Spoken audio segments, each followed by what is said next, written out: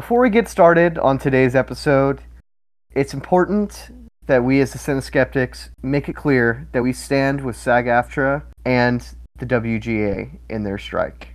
This podcast is for the purpose of review and not promoting struck work. Thank you, and we hope you two support SAG-AFTRA and WGA in their fight for fair wages and better circumstances. Thank you.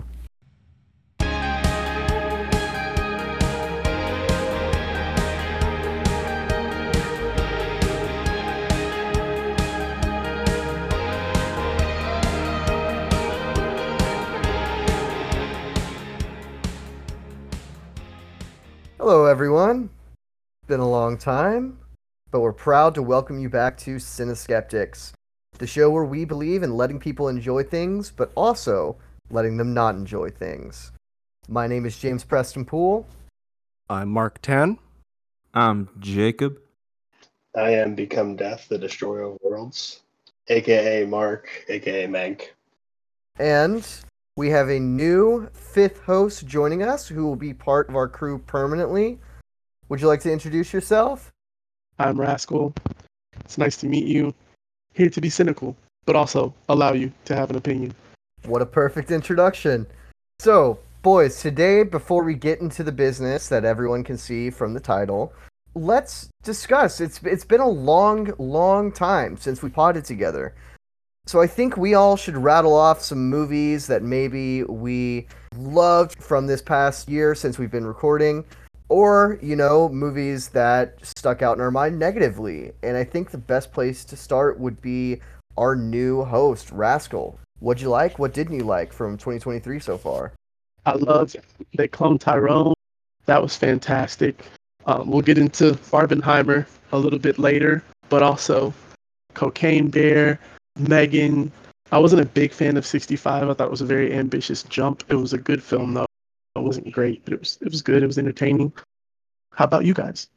There's been a lot of movies that came out, and I've had a fairly wide reaction to a lot of them, so we're going to get into Barbenheimer later on, but I definitely am leaning more positive on those than negative. One of the other movies that I saw this year that has never left my mind since I saw it is Ari Aster's Beau Was Afraid, which is just an absolute wild ride. I feel like that's one of those movies where you should just know nothing about it going into it and just let all the crazy events in that movie just unfold for you for the first time. I agree with Rascal. I think Megan was a really strong horror movie that came out very early in the year. I also think horror generally was pretty solid this year. We had Evil Dead Rise and Scream 6, both of which were very solid. As a lover of action, I'm happy to say that John Wick Chapter 4 and Mission Impossible Dead Reckoning Part 1 were as good as I had hoped that they would be. And the same goes for even stuff like Spider-Man Across the Spider-Verse. Certainly, when it comes to the best movies of the year, I'm very much positive on all that. And I can't really think of a lot of complaints with any of the ones that I've mentioned. On the flip side, there are definitely some movies that came out this year that I pretty much loathe. Probably the one that I hated the most this year was the Apple TV Plus original movie Ghosted, which feels like the epitome of ChatGPT the movie, because not only does that movie just feel like the most bare bones example of like a bad action comedy, but even the performances by people who can act, like Chris Evans and Ana de Armas, even they feel struggled under the material. And I just feel like every time the movie wants to convince us that they have chemistry, I just want to scream to the TV that they absolutely have zero chemistry. In fact, they even I'd say they have negative chemistry, because that, like, every time they have scenes together, it just feels like not even like acquaintance. It's almost like strangers being together and just not having a good time with each other, being forced to say, oh yeah, we have this good relationship. Oh, we are a romantic couple. But no, it is like the most unconvincing thing I've seen all year.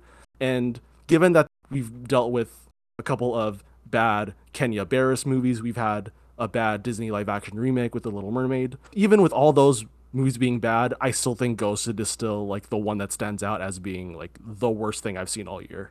But does it have a moment like You People where they CGI kiss between the two leads at the end? That's the reason why You People's not the worst movie I've seen all year, because there was that amazing CG kiss, and I feel like that should be in every movie ever made. All right, Jacob, you can go ahead and rattle yours off. I'm going to just give you the top four, bottom four with a quick little reasoning why. So we'll start with the best four, because we tend to like to do the best stuff and then the worst stuff. But number four, I give it a Beau is Afraid. I don't even really know if I particularly like the movie. Damn, that movie is affecting as hell. Number three, give it a John Wick 4, because that shit rips and rules. Don't even have to go any further on it. Number two, gotta go to Bottoms. Watch that at South by Southwest, premiering here at the end of this month of August 2023. I don't think the marketing does it any justice because it is so much its own thing, and the comedy is so irreverent and so unique. I don't even really know how to put it into words, and I don't envy any of the marketing people, to be completely honest with you. And my favorite movie of the year so far has to go to Past Lives. I had to sit outside the theater for a good 10 minutes just to collect myself. That was a fucking movie right there, man. I'll tell you what. And we get to the bottom four. My fourth least favorite movie of the year has to also go to a South by Southwest premiere, and that is Flamin' Hot. That movie, more than anything, was just disappointing, and it had a lot of potential to be really good. And like the first hour or so was really ambitious. Then it turned into like a self-help movie for the remainder of the movie, like some kind of Hallmark shit. My third least favorite goes to Burt Kreischer's The Machine. Not even that much of a Burt Kreischer fan. I never really got into him. My dad really wanted to go see it, so we watched it. And the only reason why it isn't last is because I watched it with my dad, and I had a good time with him. But that shit was ass. How does it feel to be the one person in the world who, well, I guess two, with your dad that went to go see Burt Kreischer's The Machine? I completely forgot that I had watched it until I pulled up my list of movies I've seen this year, and this was on it. I was like, oh yeah, that's a fucking movie. It is far and away the epitome of doo-doo dog shit supreme ass movie, and not even Mark Hamill can save it. But anyways, second least favorite goes to that House Party remake. I love the old House Party movies. You know, I think for that movie, it's really just kind of like, hey, remember all these movies from the 90s where it's like Love and Basketball and Belly and shit like that? And it's like they try to take things from those and put it in this movie, and it doesn't make any damn sense. And the worst part, the cardinal sin of this movie, is that they made the house party lame as shit. Like, you can't have a house party movie and make it like the actual party of the movie fucking lame. That's just upsetting. It's ridiculous. We're going to go to this last one here. My least favorite movie of the year has to be that fucking doo-doo ass Super Mario ass movie. That shit can go to hell. I'm glad people love it. I don't. That movie can go suck a dick from the back. That's my thoughts. Wow, from the back. And on that note, Mink, you sound appropriately shell shocked enough to go ahead and rattle off yours. I mean, I'm not seeing straight right now, so I'm not quite sure I can do this, but I'll push through. A few guys have mentioned some of on my list. Jacob mentioned Past Lives, which is definitely, I think, in my top 5 of the year so far. Mark mentioned Evil Dead Rise, which I thought was great. I think probably my top 3, excluding Oppenheimer, Barbie. I thought Mission Impossible.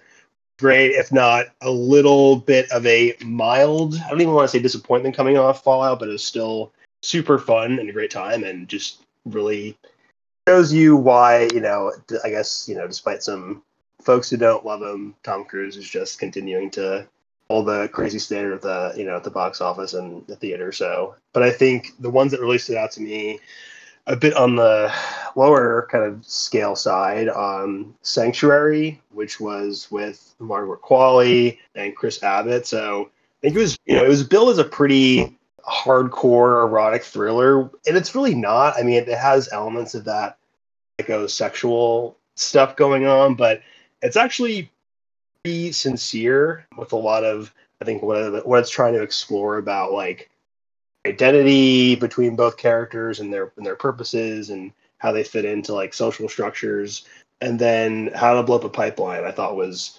incredible. I thought it was a really, really tight thriller that kind of harkened back to 70s movies, and you could totally see a movie like that having come out 50 years ago. That was a reaction to the politics of the time. But yeah, I just thought it was incredible movie that I think adapted a book that was more kind of historical in focus and not as quote unquote fictionalized, but that one. And then honorable mentions, I think, for like the good blockbusters. That's something that was a surprise was Dungeons and Dragons. I take no pride in saying I told you so, but I thought all the trailers looked super fun, and I think it really shines through in the writing, but also just someone like Chris Pine, who I think has been tried and pushed to be a leading man, but he's really at his best when he's kind of just being, weird and a kind of like subversion on that leading man.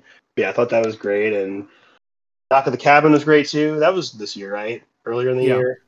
Okay, yeah. I'm surprised no one didn't mention as far as movies they didn't like was Ant-Man, Quantumania, which was, as Jacob would say, doo-doo shit or whatever he says. It's because no one watched it. That's why.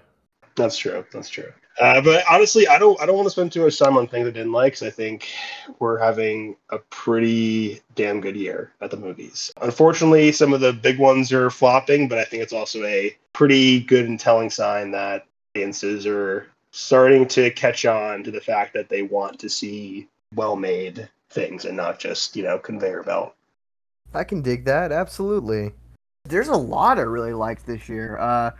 I'll come right out the gate and say, in terms of movies, other than Barbenheimer, of course, that I'm going to remember forever, there are three that really come to mind. John Wick Chapter 4, I think, to me, was borderline revolutionary in terms of action filmmaking, and it's every action sequence in that movie, every character moment, every beat, just the way it moves feels perfect. So impossibly perfect that it's almost exhausting.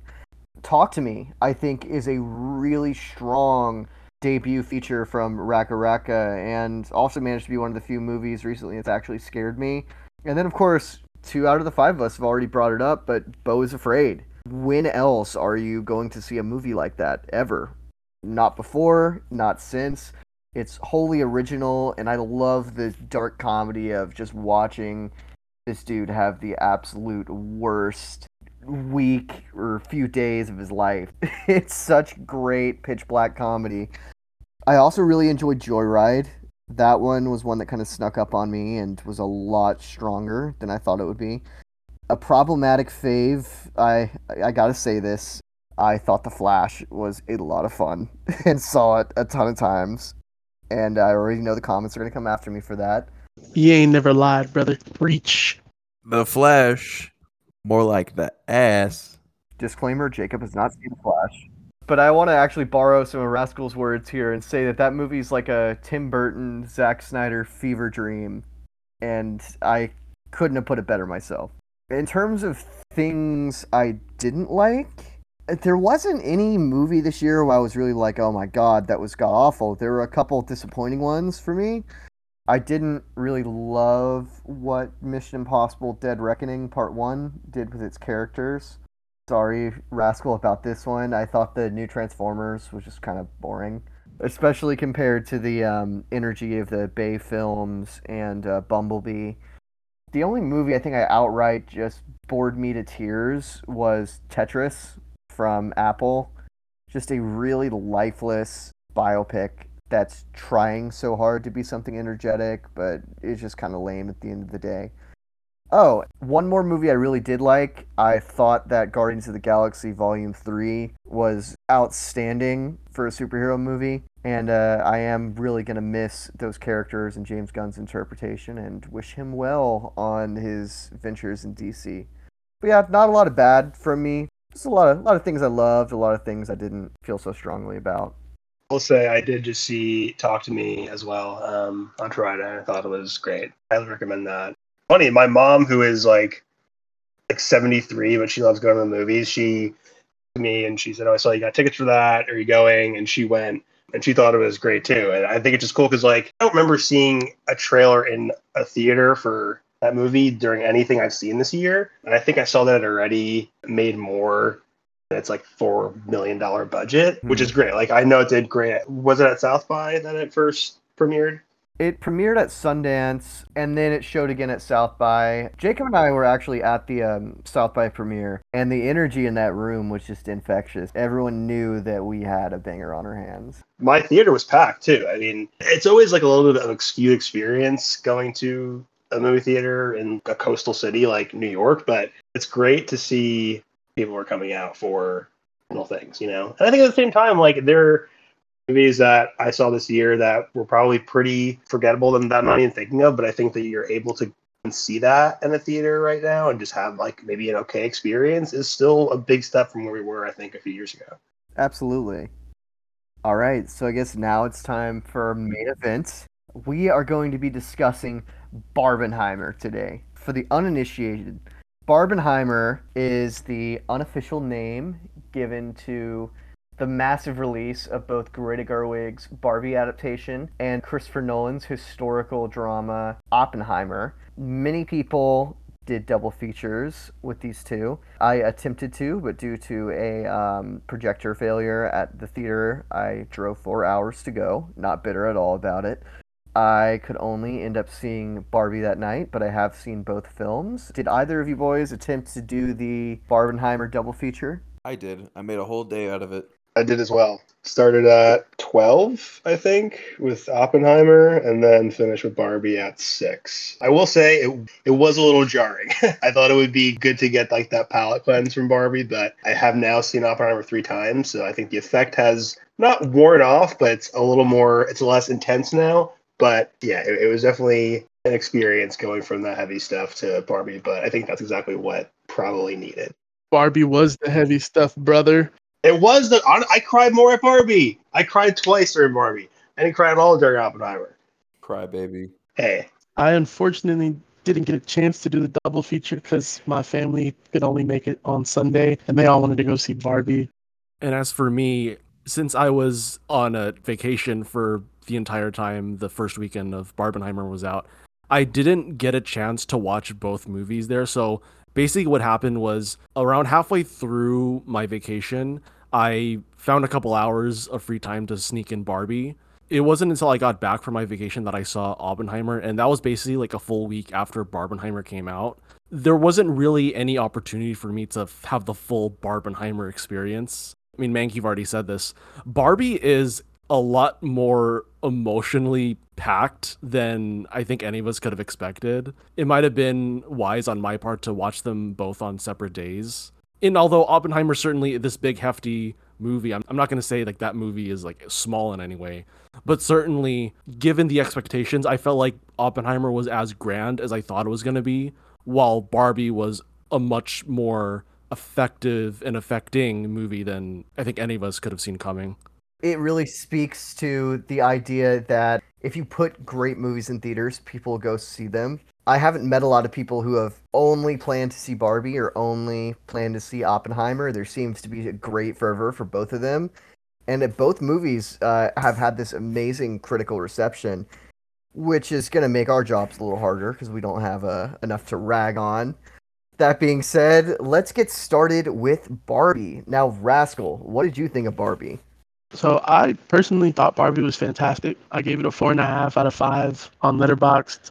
I went into this movie after seeing so many tweets about how sad it was. And I was like, hey, it can't be that sad. It won't do that. And I walked out of that movie with a completely different perception than when I went in. That movie's a gut wrencher, man. But what I will say is this is what I should have expected simply because it's a Greta Gerwig movie. Greta Gerwig has this thing about her films where she goes for your jugular. She makes you think, she makes you wonder. There's always going to be that bit of feminism.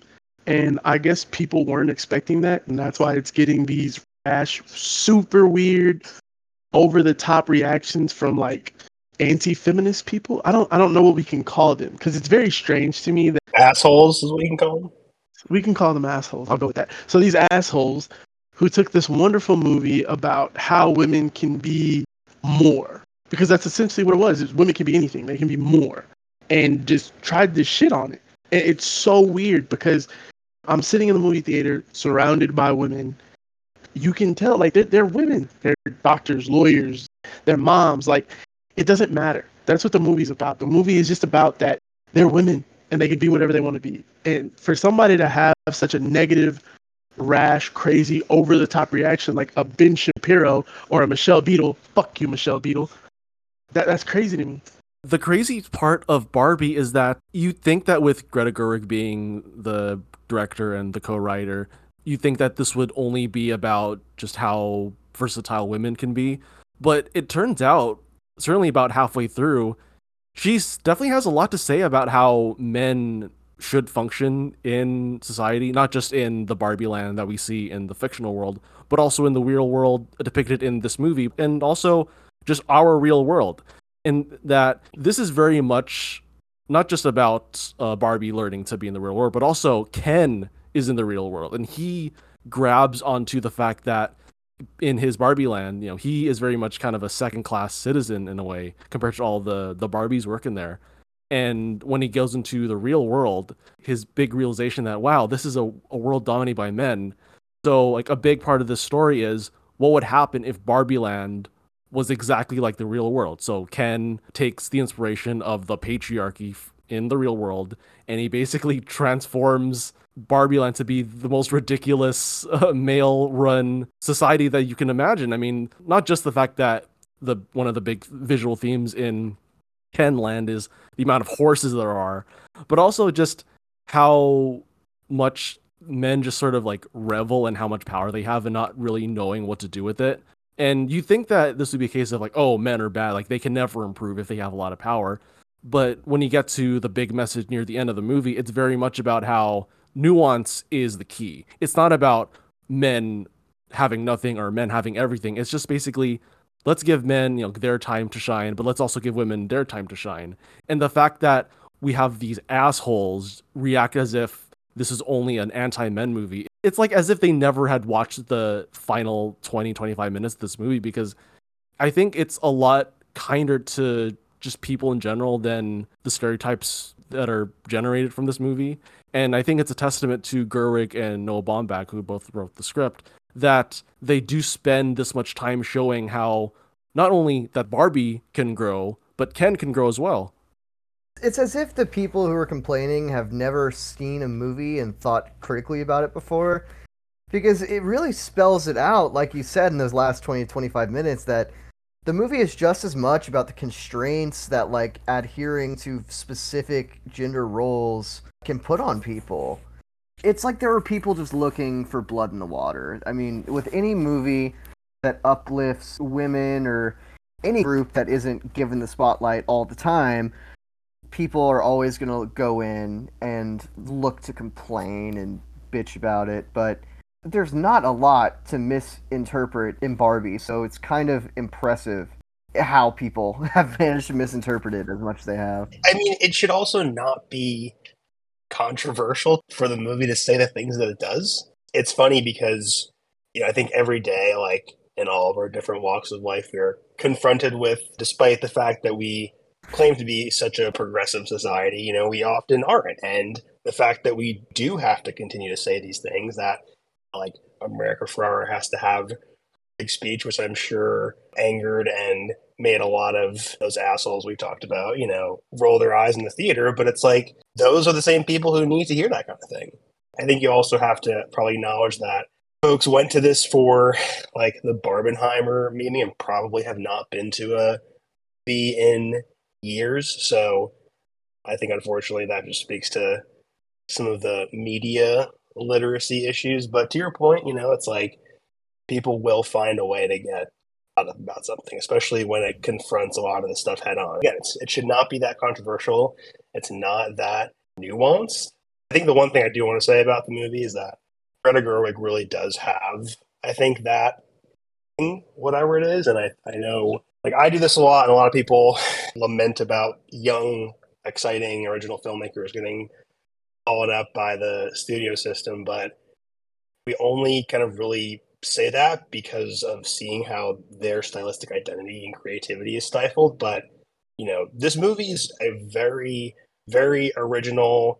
It might not be quite subversive. I think what people were expecting, it definitely subverts that. But the fact that she got much of her own voice and personality through it, able to make this leap while a lot of her other peers have struggled to kind of go from that indie world to big blockbuster filmmaking. And if you watch interviews with her, like, she has a very, very impressive and serious love for not just movies, but like the craft. And her awareness of film history is so strong, and obviously, like, her being married to Noah Baumbach helps. But like, she is totally her own artist. I think that's awesome.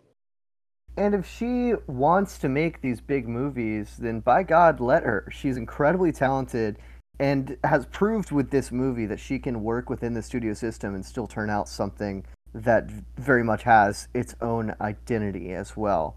Again, like, I would love to continue to see her do original things, but like, I couldn't stop thinking, like, she would probably make a great Superman movie. Because she had, like, just that sincerity, and like, I rewatched Little Women recently with my girlfriend too, and like, she really just gets that sweetness and sincerity without it being overly, sweet or twee.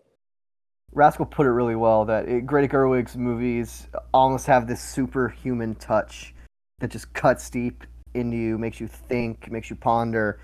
I loved Barbie. I thought it was great. It starts off almost as kind of like the 2003, or what's it, 2003? The Scooby-Doo movie that we all know and love, the live action one, where it's this fun pastiche of the Barbie world. But then it evolves as it goes on to, be a movie that, yes, is feminist and yes, is about gender roles, but at the end of the day is also about, discovering what you want to be and getting yourself out of the rut of thinking you're not good enough.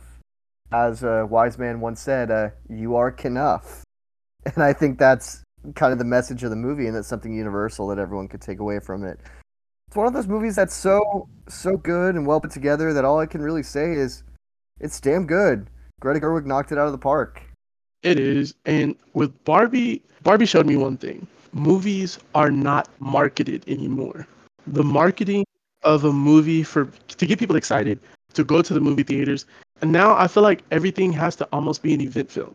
And I talked to you about that, James, at whenever we went to go see Haunted Mansion. That movie would have been a really big release in October at the theater because you could have turned it into an event. Now I feel like they're going to use that quote unquote event theme. And I talked to Mark about this whenever he edited my review. They're going to use that for Disney Plus. They're going to try to make it an event for Disney Plus. You can watch it at home. You and your kids can, you guys can get dressed, yada, yada, yada. Like, they're going to try to make it an at home thing. But I think that's not the message. Like, not the message in the movie, but just like how it's making all of this money. That movie had people excited. There were progressive commercials. There was a Barbie cup. There was popcorn. There were drinks at the movies. There were milkshakes at Studio Movie Grill. Like, they went all out with the marketing for Barbie. It was wear pink to the movies, dress up like Barbie. Which Barbie are you? There was a lot of marketing, and it wasn't just social media. It was on TV as well. And I feel like we lost that whenever it comes to putting a movie in the theaters. I mean, I remember Batman cups and Rugrats watches and Happy Meals and kids meals at Burger King. Like, we've lost that part of marketing a movie to be in the movie theaters. Now everybody wants people to go to the movies, and these studios want people to go to the movies. They don't spend any money on marketing. Like, I don't know how many times I saw people say they didn't know Haunted Mansion was coming out, or they didn't know this movie was coming out. Another thing that studios missed out on, they saw Barbie, and don't get me wrong, there were plenty of movies aimed towards women that came out this year. Two that I can think of off the top of my head that aren't Barbie are The Book Club Chapter 2, Mafia Mama, and Joyride. So that's 3. Those movies should have had better marketing, more marketing. Joyride has an entire K-pop scene. K-pop is super popular. For that movie it kind of just skated by. It's very weird to me that those aren't the lessons that we got from Barbie. We're marketing and gearing more movies towards women. Even though we got a few, there should be more, and they should actually be marketed. But I'm not David Zaslav. I'm not Bob Iger. Here we are. If we went through Rascal's marketing approach, I'd like a Talk to Me branded pair of googly eye glasses. Yes, please.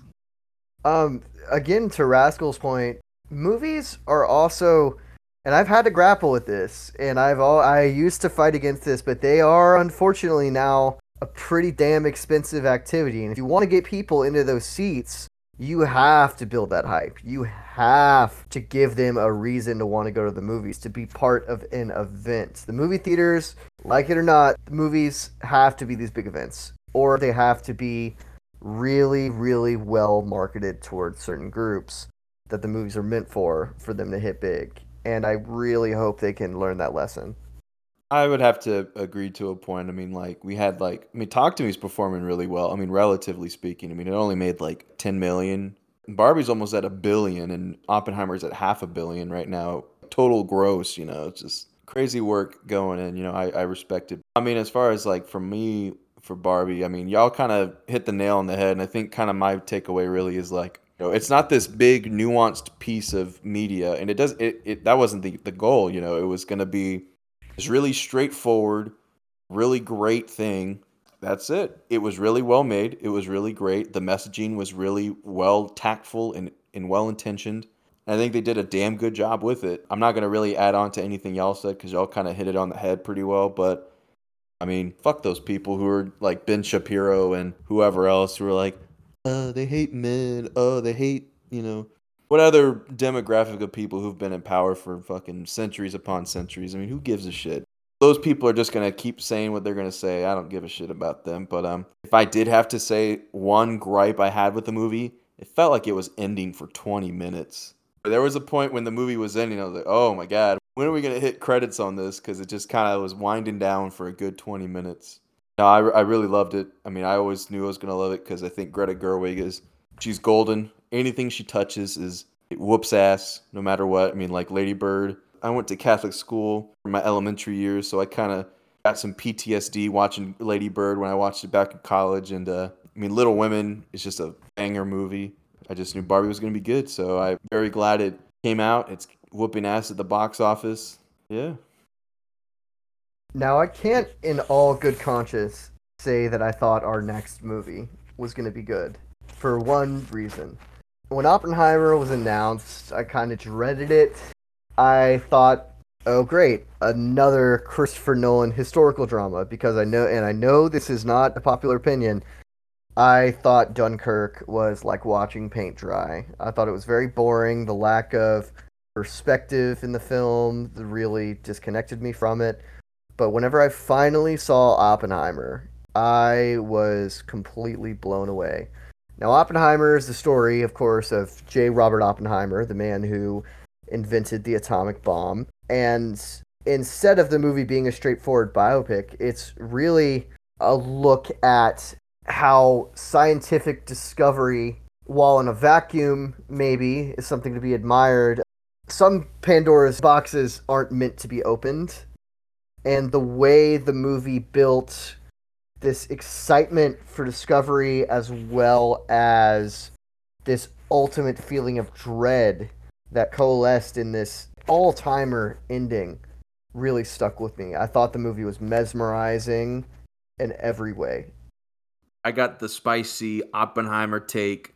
I thought when it was dealing with Oppenheimer, the development of the bomb and stuff like that, and it was kind of like this emotionally charged movie about a guy who wants to like leave something for the world. His thought was like, I'm going to create something great with the remnants of Einstein's discoveries and things like that, only for him to create one of man-made's greatest horrors, and then for the movie to end the way that it did, where he just kind of like revels in this just horrifying conclusion that fuck, I'm gonna be the reason the world is over in the future, right? I thought all of that was interesting. I think one of the most affecting parts of the movie is when you're in I think it was like the gymnasium, and all the people were in the stands and they were hooting, hollering, having a really great time. And then he was having the vision of like what it would look like if the atomic bomb went off inside of there and somebody's face was like peeling off. That was affecting. That really got to me. But Christopher Nolan, he kind of has this thing where he kind of drops into like the standard kind of blockbustery type of thing where he always has to have his kind of like dude's rule hook. And I think for this one, it was like that espionage thriller-esque, like the courtroom drama stuff. And once it shifted to that, I fucking hated that shit. For me, it was like if you were to separate the two trains of thought, where it was like you had the emotionally charged, affecting Adam Bond movie, and then you had the courtroom drama, espionage thriller. I think separately, those ideas are really great, kind of by themselves. But when you put it together, I kind of think of it as kind of like ketchup and ice cream. And I just was just so put off just by how much it shifted, because it just kind of turned into this jarbled mess where you had like the solo guy, I forget his name, but Eldon Ehrenreich. yeah, it's something like that. It was good, but it was like they do this whole thing where it's kind of like, oh yeah, RDJ is gonna bring down Oppenheimer, and then it's like Oppenheimer's got the upper hand. He's like, what? I don't got the upper hand anymore. What the fuck?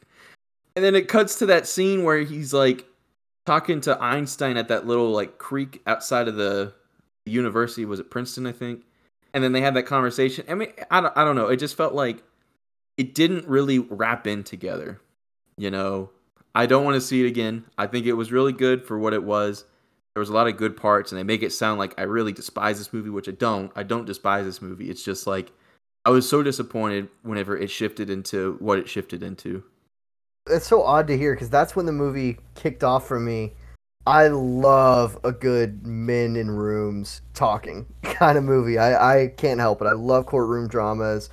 So seeing the bureaucracy kind of swallow up Oppenheimer's invention and the person himself showed the banality of evil and how bureaucracy will take anything they can and the people in charge will use it for their selfish means. It's hardly a new thought, but I guess it was really those performances, man. Like, Robert Downey Jr. absolutely killed it. Absolutely his best role since Kiss Kiss Bang Bang. And you just have this never-ending murderer's row of great actors all looking to screw over Oppenheimer in some kind of way or to make sure that they're out on top. Yeah, it was crabs in a bucket all climbing towards the top. It was dope to me. It's so interesting to hear that aspect of the movie would be the moment that you kind of deflated when it came on. It's a totally valid criticism, and I think anyone who has kind of an issue basically with everything that happens post Trinity test, it makes sense. You know, I think love my first viewing of it. I think it is jarring because the real climax of the movie is that test, right? But if you are telling a story exclusively about the Manhattan Project, then you can probably end it there, right? It is about Oppenheimer himself. It's also about the other people. It's about the systems and the institutions as well. But I think, you know, you need that last hour to kind of see how he was kind of the architect of his, you know, of his own downfall in a way. The movie is, you know, there's a lot has been talked about, right?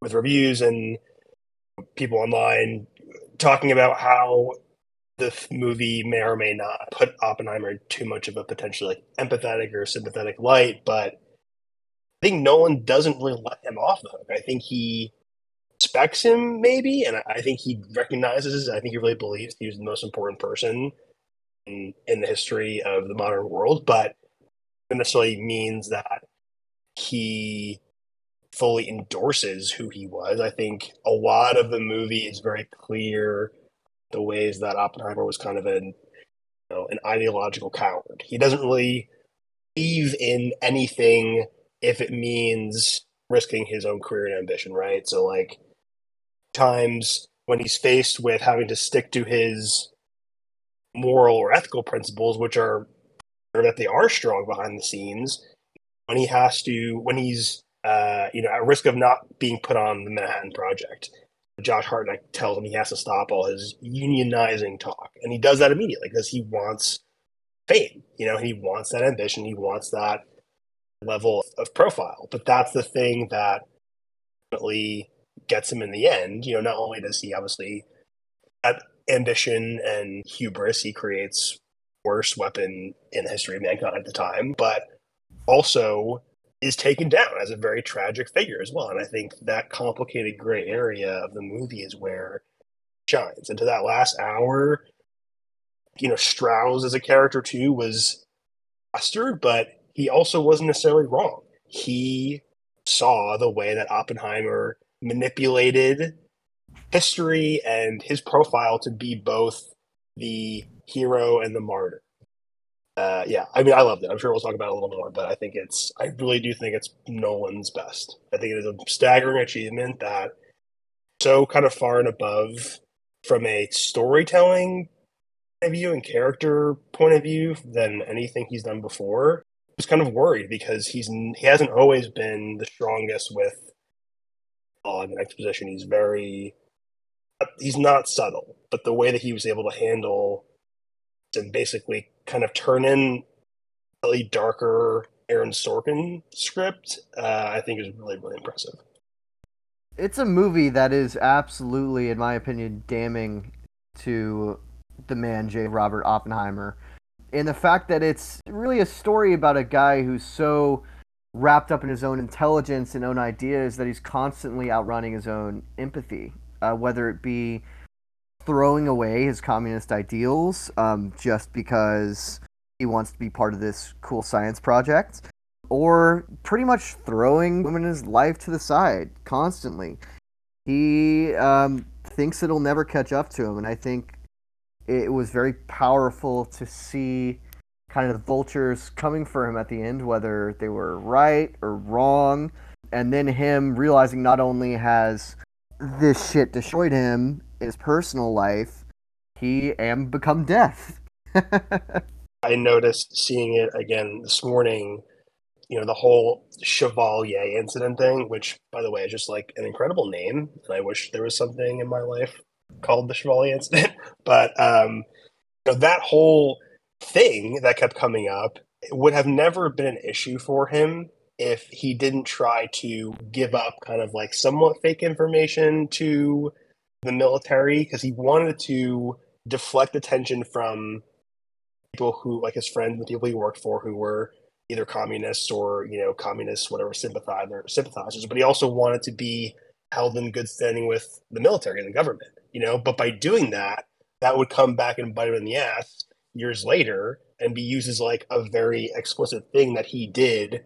That was, what they thought was, signs of espionage and treasonous behavior. But I think it's just a super complicated story, and it really encourages a lot of discussion.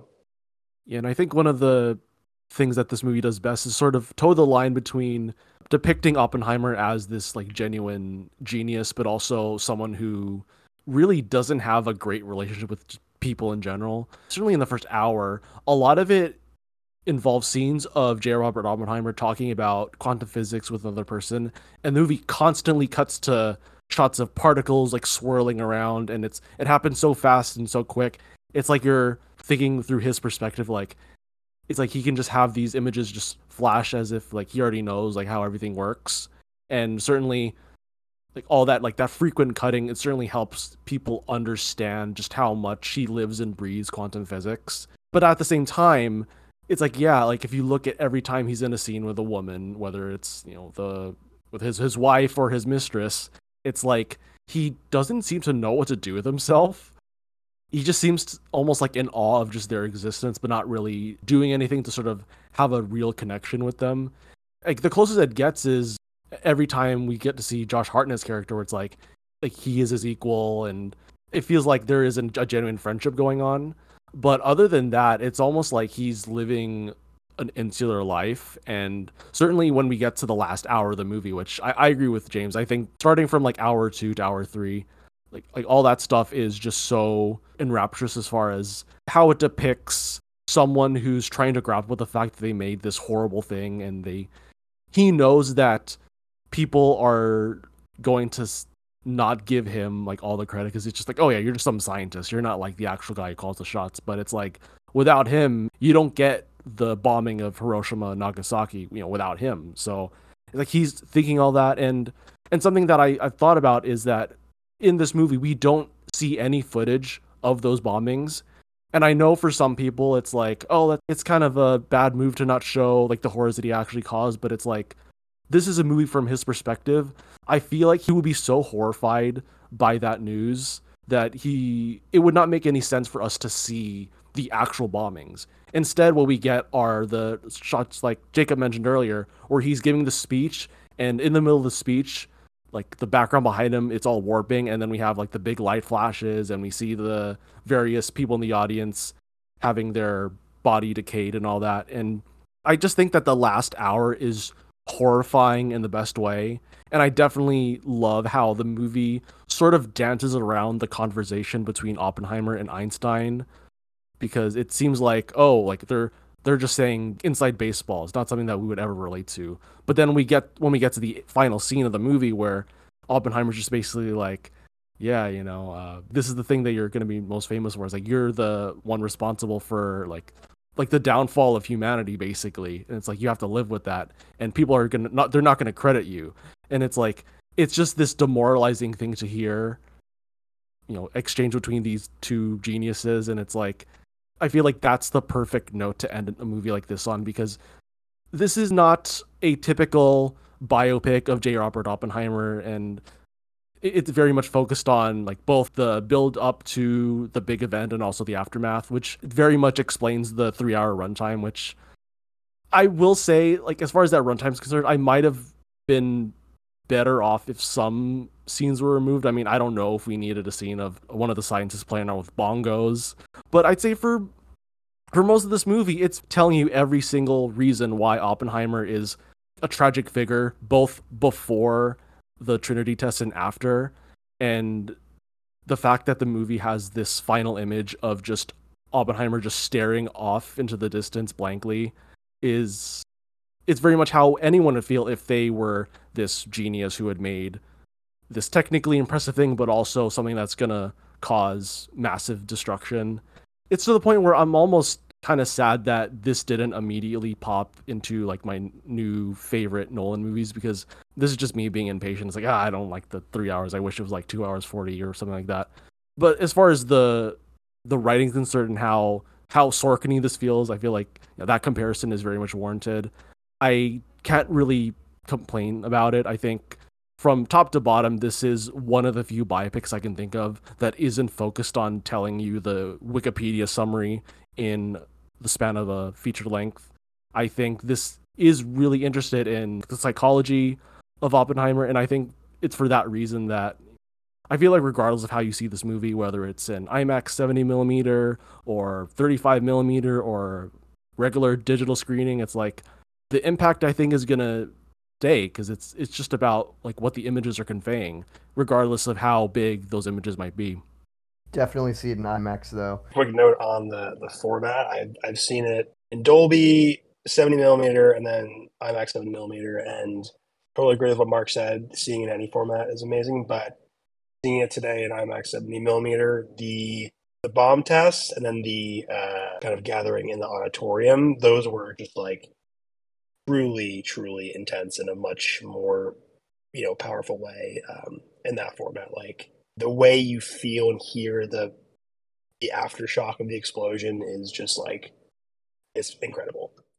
About the Trinity test sequence, one of the things that I absolutely adored is how much it plays around with the fact that light travels faster than sound, because like throughout that sequence, it's always about seeing the explosion, and then like a few seconds later, then you hear the explosion.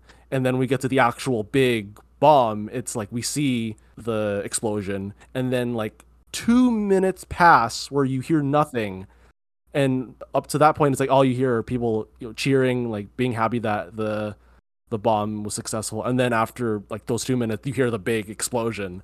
It's like just this delayed, like double reaction. And I feel like I've not seen that in a lot of movies, certainly not recently. So just to see that phenomenon happen, which is very much a real thing, it's just another step to show like how committed Nolan is to depicting the reality of that situation.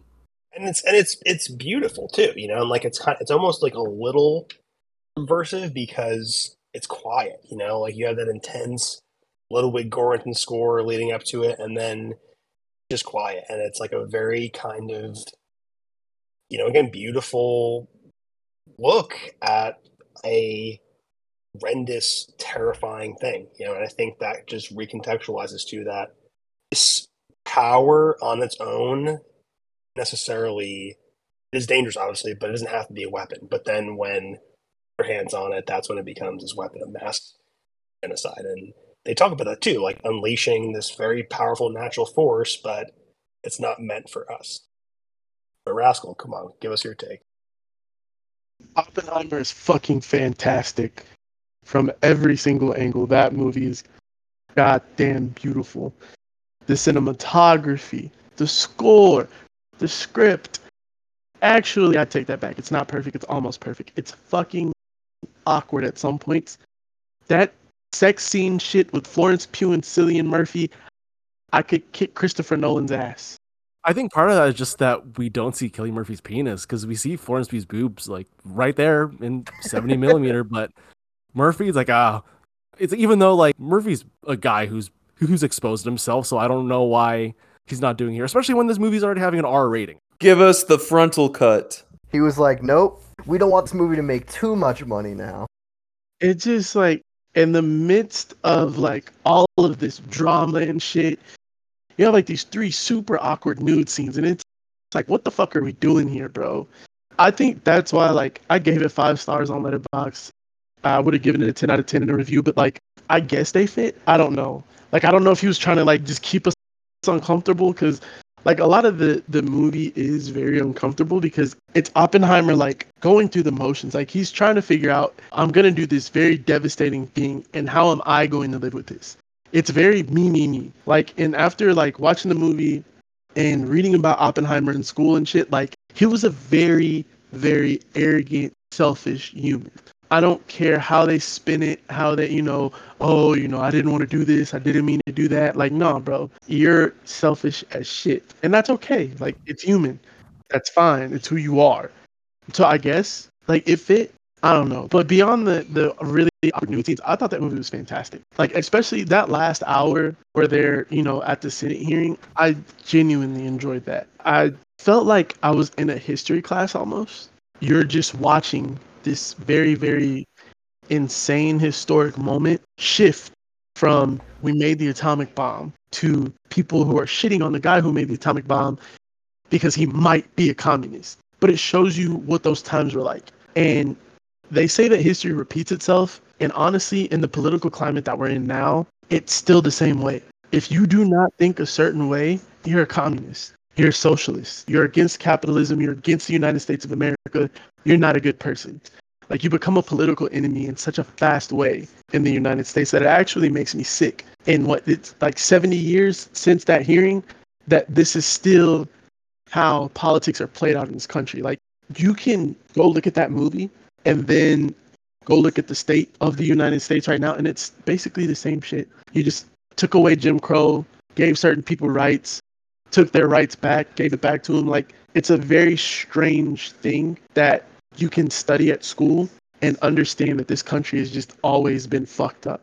Well, I think it's interesting because I probably learned about World War II, like 20 years ago now, and the movie is not a primary source in any way of historical accuracy, but I don't think I learned that the Germans were beaten, Hitler was dead, and then we dropped the bomb on Japan because we wanted to, I think the history of that, and I don't know how the hell history is taught now because it's crazy out there in terms of what people are trying to take out of books and whatever, but that is not what I think a lot of people learned or have learned. That history is very important, and I think you could easily and unfortunately see a world today where if a certain contingent of extreme, conservative politicians got into a unilateral position of power, you would have similar things like McCarthyism and these against communists, but they would make it about like woke shit because they're fucking crazy. You could see how to your point, this stuff repeats itself, and I think that's where also Nolan with this movie is very much making a statement about our right now. I also don't like the arguments after Oppenheimer that people kept trying to come up with. Like, nobody was justifying the atomic bomb. This movie didn't justify the atomic bomb. If anything, this movie was like, holy shit, regardless of what was happening overseas in Japan, in China, this was still fucking horrible. Like, there was another way to handle that. It's like people on the internet aim to bring out the most. And like, I know, like, we're a cynical group of guys. I get it. But like, it was like I logged on and like, holy shit. It was like from every fucking corner. You know, they bombed this and they did that. Like, bro, everybody in World War II committed a fucking war crime. Like, whether you want to believe it or not, whether you want to accept it or not, like, everybody who was involved in World War II, America, Italy, Germany, Russia, Japan, China, like, everybody was committing a war crime. We just talk about the Holocaust and the atomic bomb a lot more than all the other war crimes, but they still happened. Regardless of if you want to touch base on them, like, I don't know, man. Making men touch their children and then killing them and their children is kind of off the wall too. So I don't know. It's so fucking weird how, like, we know the US is the bad guy. We know that, like, regardless. And I'm pretty sure they're listening. So hi, FBI agent.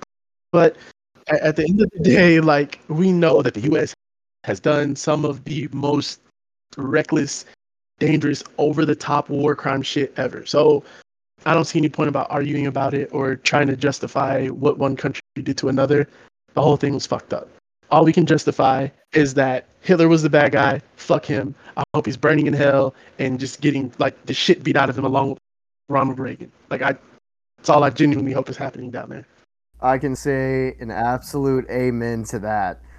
I think it just goes back to the thing we talked about in Barbie at the beginning, how people go into these movies looking to misinterpret them. They are looking for beef. And, you know, we might be prone to cynicism here, but we're also not going in specifically to hate a movie or look for things that are going to piss us off. And I don't think Oppenheimer could be more clear with its messaging if it tried. And on that note, I think that ought to do us for this comeback episode of Cineskeptics. Boys, this was great. We can all one by one do our sign off, plug our Twitters or any other social media we might be on. My name is James Preston Poole. You can find me on Twitter at James P. Poole. You can see my writing at Full Circle Cinema, discussing film, the Cosmic Circus, and a few other websites. Before we go any further, I just gotta give this disclaimer. Twitter's dead. X lives forever. Right, X. Sorry, forgot. So you can find me on X at natcram92796 and on Instagram and Threads at natcram927. This is Jacob. Find me on LinkedIn or Threads. You can find me on Twitter at Midsummark. That is Midsummer with a K. Side note, you can also find me on Threads as well, as James Preston Poole. Same for Blue Sky. You can find me on X. You know, X gonna give it to you at Rascal F Kennedy 1. Don't forget the 1 on the end, because Rascal F Kennedy, although unbanned, is dead for now. That's all I'm going to give you. Everything else is like super personal. Love you guys. Very sorry. And Jordan just hit a bomb. So good night. Have a good week. Fucking love you guys. All right. Thank you all for listening and stay skeptical. We'll see you in the next one.